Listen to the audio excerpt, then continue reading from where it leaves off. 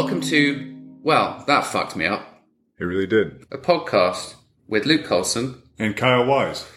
And each week we're going to be talking to real guests about their amazing, often traumatic, life-changing events.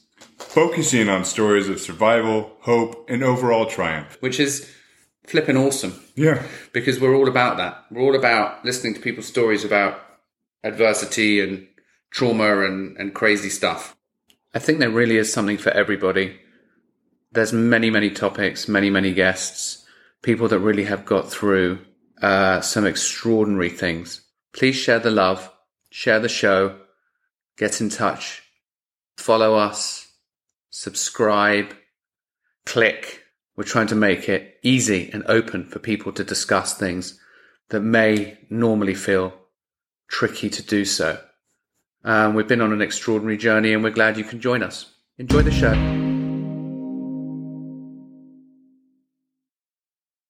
So this is another episode of Luke and Kyle's. And Kyle, by the way, is my partner in crime who just during COVID, it becomes more and more impossible. So we do this little afterthoughts section, which is... I love that. Yeah, which is kind of just us having a bit of fun, just a bit of banter and recapping what we've found and what we've learned, I guess. So this is another episode of our podcast, Well, That Fucked Me Up. And... That's why I asked to be on your podcast. I'm like... Yeah, I'm leading a challenge next week. It's called How to Chuck It in the Fuck It Bucket with Grace and Move On with Grace and Ease. Perfect. Well, you're in the right place. So, Julie, it's great to meet you. And we should start, as we always do, at the beginning or wherever you want to start. You know, this is a podcast that concentrates on people that have really experienced some traumatic things. That can be a one-off thing, or it can be a series of things, and then the kind of the rise from the flames or the ashes or the struggle against adversity, and begin where you want to begin. It's great to have you. Thanks. I was so excited when I saw your podcast. I'm like, I need to talk to these guys. So for me, it was like a series of unfortunate events. When COVID hit, I was an educator for a Fortune 500 company and ended up being in my house. I have a very big personality, so I didn't do well. And my attitude got really, really shitty and work got really yucky. Well, then July 11th, I broke my wrist in 3 places. And this was just in 2020. Oh. So in July 11th, I broke my wrist in 3 places. And then August 27th, I got fired. Oh, gosh. From said job. Yeah, that was great. I was strike 2. And then September 15th, Hurricane Sally came through Pensacola. And I had 3.5 feet of water in my house, and I lost everything. Oh, my gosh. That's awful. I'm sorry. Well, it was... I've never been in a hurricane before. Nobody ever told me that I had hurricane insurance, but nobody told me that you probably should have flood insurance. I'm not in a flood zone, so I didn't have flood insurance, so I literally... lost everything. I had to borrow a pair of flip-flops because my mom's birthday was the next weekend. I had to borrow a pair of flip-flops to go to her house because every pair of shoes that I owned was in hurricane water, which is the nastiest water imaginable. For those of us so I'm from England originally, and we don't have much in the way of hurricanes. Tell us about how that happens and how quickly that comes in, and the realization when you are suddenly this is coming for us. This is going to affect us, and the help. I guess you can't do anything about it. No matter how much you think you can prepare for it, you can't because it's too last minute. Is that generally how it goes? Usually, normally they say, okay, so Hurricane Sally is coming. She's going to hit here or here, and they can narrow the area where they're going to hit. If you have enough warning, if they say, listen, this is ramping up, it's going to be a Cat 4, you can get the hell out of Dodge. You can jump on a plane, drive, get out. However, with Hurricane Sally, she was like drunk in the Gulf. She was like going over here, and then she was going to go over here, and then she smoked crack and went over here. And literally had no idea where she was going. And then normally hurricanes come through. This is what I've learned because 2 more came through after this. They fly through, and usually about 5 to 6 hours, they're just in and gone. Sally sat over us and was a huge rainmaker. So they said it was only going to be a category 1, and people have hurricane parties. Like they get a bunch of booze and sit and have parties during hurricanes, and which I don't understand. It's scary as shit. But I woke up in the middle of the night and heard something. And when I climbed out of bed, I stepped into water. And that's just from rainfall, or is that water coming from elsewhere? Both. I'm about a mile directly from what's called like the Sound area. And then they have Pensacola Navy Base. And on the other side of that is the Gulf of Mexico.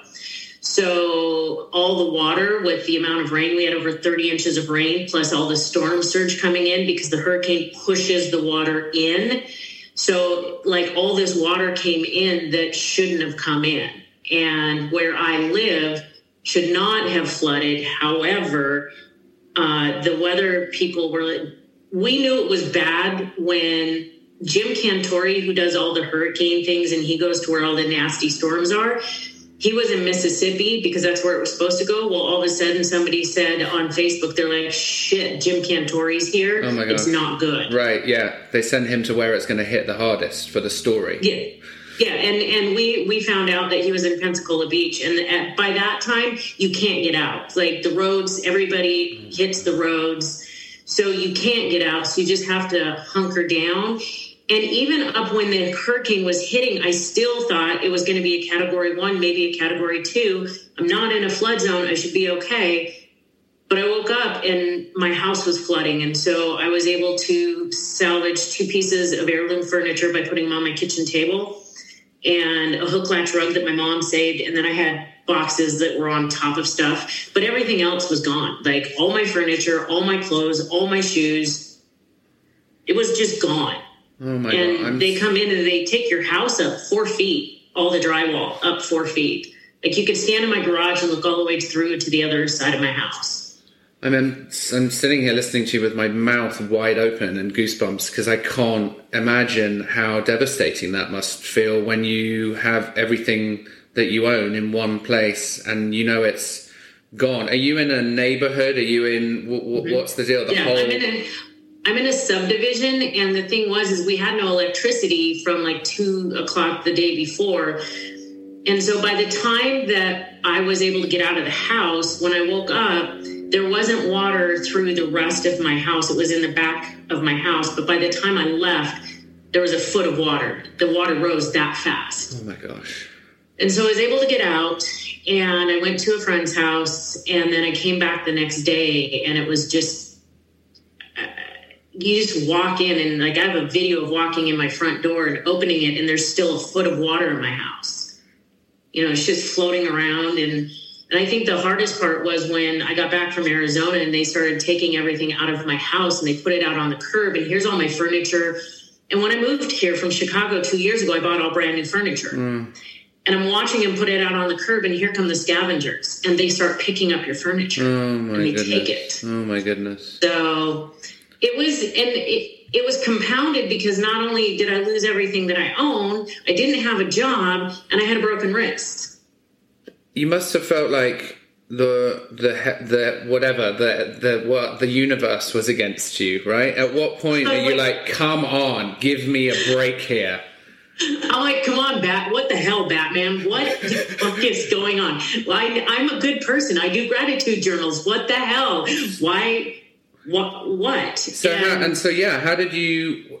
this is very relevant to all of the conversations that we have over the episodes. It's that feeling of complete loss, or, you know, within yourself. It's like, how do I pick myself up from this? Where do I go from here? You know? Well, it was funny because I knew in the moment I kept getting these nudges because I kept like trying to find a job and force it and find this job. I'm going to find a job because I had a corporate job. It was very lucrative, and going to nothing was traumatizing. But I just kept hearing like, just hold on. And through a coincidence, which is never a coincidence of events, I met someone who introduced me to somebody else who helped me build my brand, Divine Phoenix Rising. Because through my life, I have 31 years of sobriety. I mean, I've been through the mess. I've been homeless on the streets of Seattle. I mean, it's just, I've been through some shit in my life, so I knew how to rise. This time it was different. I learned how to build a brand. I started building a course to empower women to rise from the ashes of their lives to reclaim their divine phoenix. So it just has snowballed and just gained more and more momentum. And like, I'm releasing my own podcast on the 31st of this month. So I just every day woke up knowing and just had faith that it's going to be okay, because up until then, I've had some really shitty days, but I've survived all of them. Yes. And I think so that's what kept me going. Yeah, of course. But I suppose even with that, at times, well, certainly with what you went through, there must have been, I mean, I know from, some stuff I went through and some stuff that we've heard people go through, you get to a turning point, I think, and it's kind of, I'm not going to let this beat me. I am going, you're right, I've been through this before in different ways, and I know it's finding that feeling or knowledge that it's going to be okay, right? Somehow it's going to be okay. But I think a lot of our listeners and what's resonating with a lot of people is many people don't feel that. I didn't feel that for years. I thought it's not going to be okay at all. I'm never going to be okay. And it's that realization that, hold on a second, I can come back stronger from this, And there's a lot of self-soothing that goes on, because there are still days where I wake up and I'm like, fuck it, I'm not getting out of bed today. I'm going to pull the covers over my head. This sucks. I haven't had a sale on my business. All of the shit that piles on, and then your inner demons start playing, and the sound gets louder and louder. And those are the days that I just say, okay, listen, I'm just going to ride the wave of the emotion. I'm not going to try and do anything. Maybe I'll go to the beach today. I'm going to do something, but I'm not going to force anything today. Yeah, and it's that acceptance as well. It's kind of, well, I can't change any of this, or you're right, you can't force against it. You can do something to try and change it, but you can't force against it. You just accept what's happened, and time to get on with it and start to try and make things better, like make today a better day than the one before, And it's funny because there are some days where I get up and I feel like Rocky at the top of the stairs, and I'm like swinging, going, all right, life, you hit like a bitch. Let's go. So I'm like, let's go. I got this. And then you have the next day, you're like, oh, okay, so I don't got this. Yep. And there's an ebb and flow. And once you start having better days, I know it sounds cheesy and it sounds corny, but for the last while, I've been writing 100 things I'm grateful for every single morning. Mm-hmm. And today I got to 125 things. That's a lot. And then there's a day where I can't even get to 10. And those are the days that I literally grab some tea and snuggle with my dog and say, fuck it, I'll do it tomorrow. I'm a big fan of journaling, and I also do a similar thing in the mornings, and just getting thoughts out of your head and onto paper or onto a computer is a really, really good thing, because from my experience, suffering from kind of major anxiety all of my life, they'll just keep whirring around my brain until I extract them somehow, Yeah. If it's on paper, I can look at it and go, oh, because the demons in my head are so much bigger than the demons on the piece of paper. Yes. So if I can take the demons and put them on the piece of paper and look at them and go, oh, all right. It's kind of like, you look at someone that pisses you off and you like pinch their face and you start squishing them and make them lift. And you're just like, I'm squishing you. If I can do that with my demons on a piece of paper, then it makes me feel stronger for the next set that comes towards me. Wow. Because for every elevation that you get in your life, you're going to have a brand new set of demons. Wow. And you have to make them your friends. That's really cool. It's funny, isn't it? We start talking about Hurricane Sally and we end up in a place of kind of, how to resolve things and how to overcome things. And it's been a really good transitional talk, I think. Can I go back to something which you're going to hate me for, but one thing I picked up on was you, and this is kind of right back to the hurricane thing, so sorry to put you back there, but you said that you had hurricane insurance but not flood insurance. So I'm assuming that was a total bitch, right? You weren't covered because you would have been covered had you not got flooded, but your house had got blown over. Well, and here's the thing that pissed me off the most is that when I talked to the insurance company, I didn't talk to the insurance company, and this is my bad. I learned such a good lesson. that I didn't talk to them before they started throwing all my stuff out. I'm like, oh, I've got insurance. I've got X amount of dollars for insurance. So there was stuff that I probably could have salvaged that I was like, oh, I have insurance. I don't want to clean this. It's disgusting. And so I threw it away. And then I found out that I didn't have insurance. But going back, everything and it's corny and it's cheesy and I get it, but there's really a reason that everything happens, because this going through that gave me the intestinal fortitude that when other things happen, that I'm like, okay, well, listen, if I can go through a hurricane, I mean, I've gone through a house fire. I've been almost like the shit that's happened in my life. I've been there before, and I've always ended up okay. Sometimes I'm bruised and broken and bleeding and devastated and just sitting in misery. But then I just think, okay, self-soothe. You don't have to do anything right now. And I think about, okay, Jules, shit sucks really bad right now. What would make you happy in this moment? Yeah. And when I think about it, whatever it is, because I know that universal forces, whatever you call it, God, universe, spirit, I call it Gus. When Gus gives you the nudge, it's always a good thing. So if I hear, go put your feet in grass, then I do it. Or if I hear eat a cookie, I do it. Yeah. Or go sit outside and look at the clouds. I do it. Because sometimes those itty bitty things, I'll see a cloud that'll remind me of something, and then I'll get a nudge to do something else, and I'll get a nudge to do something else. And it's almost like this little path that leads me back out of places where I've been on the brink of suicide to where I can actually just be okay in that moment. Yeah, I can relate to all of that. Because I think sometimes when you get hit and you get kicked when you're down and you get kicked when you're down, it's I know for some people and even for me and people we've been talking to, it's almost impossible sometimes to think that you can ever get out of there.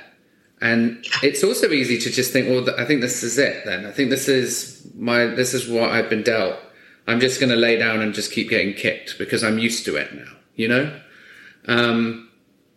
And I've been, and spoken to people at the point of no hope.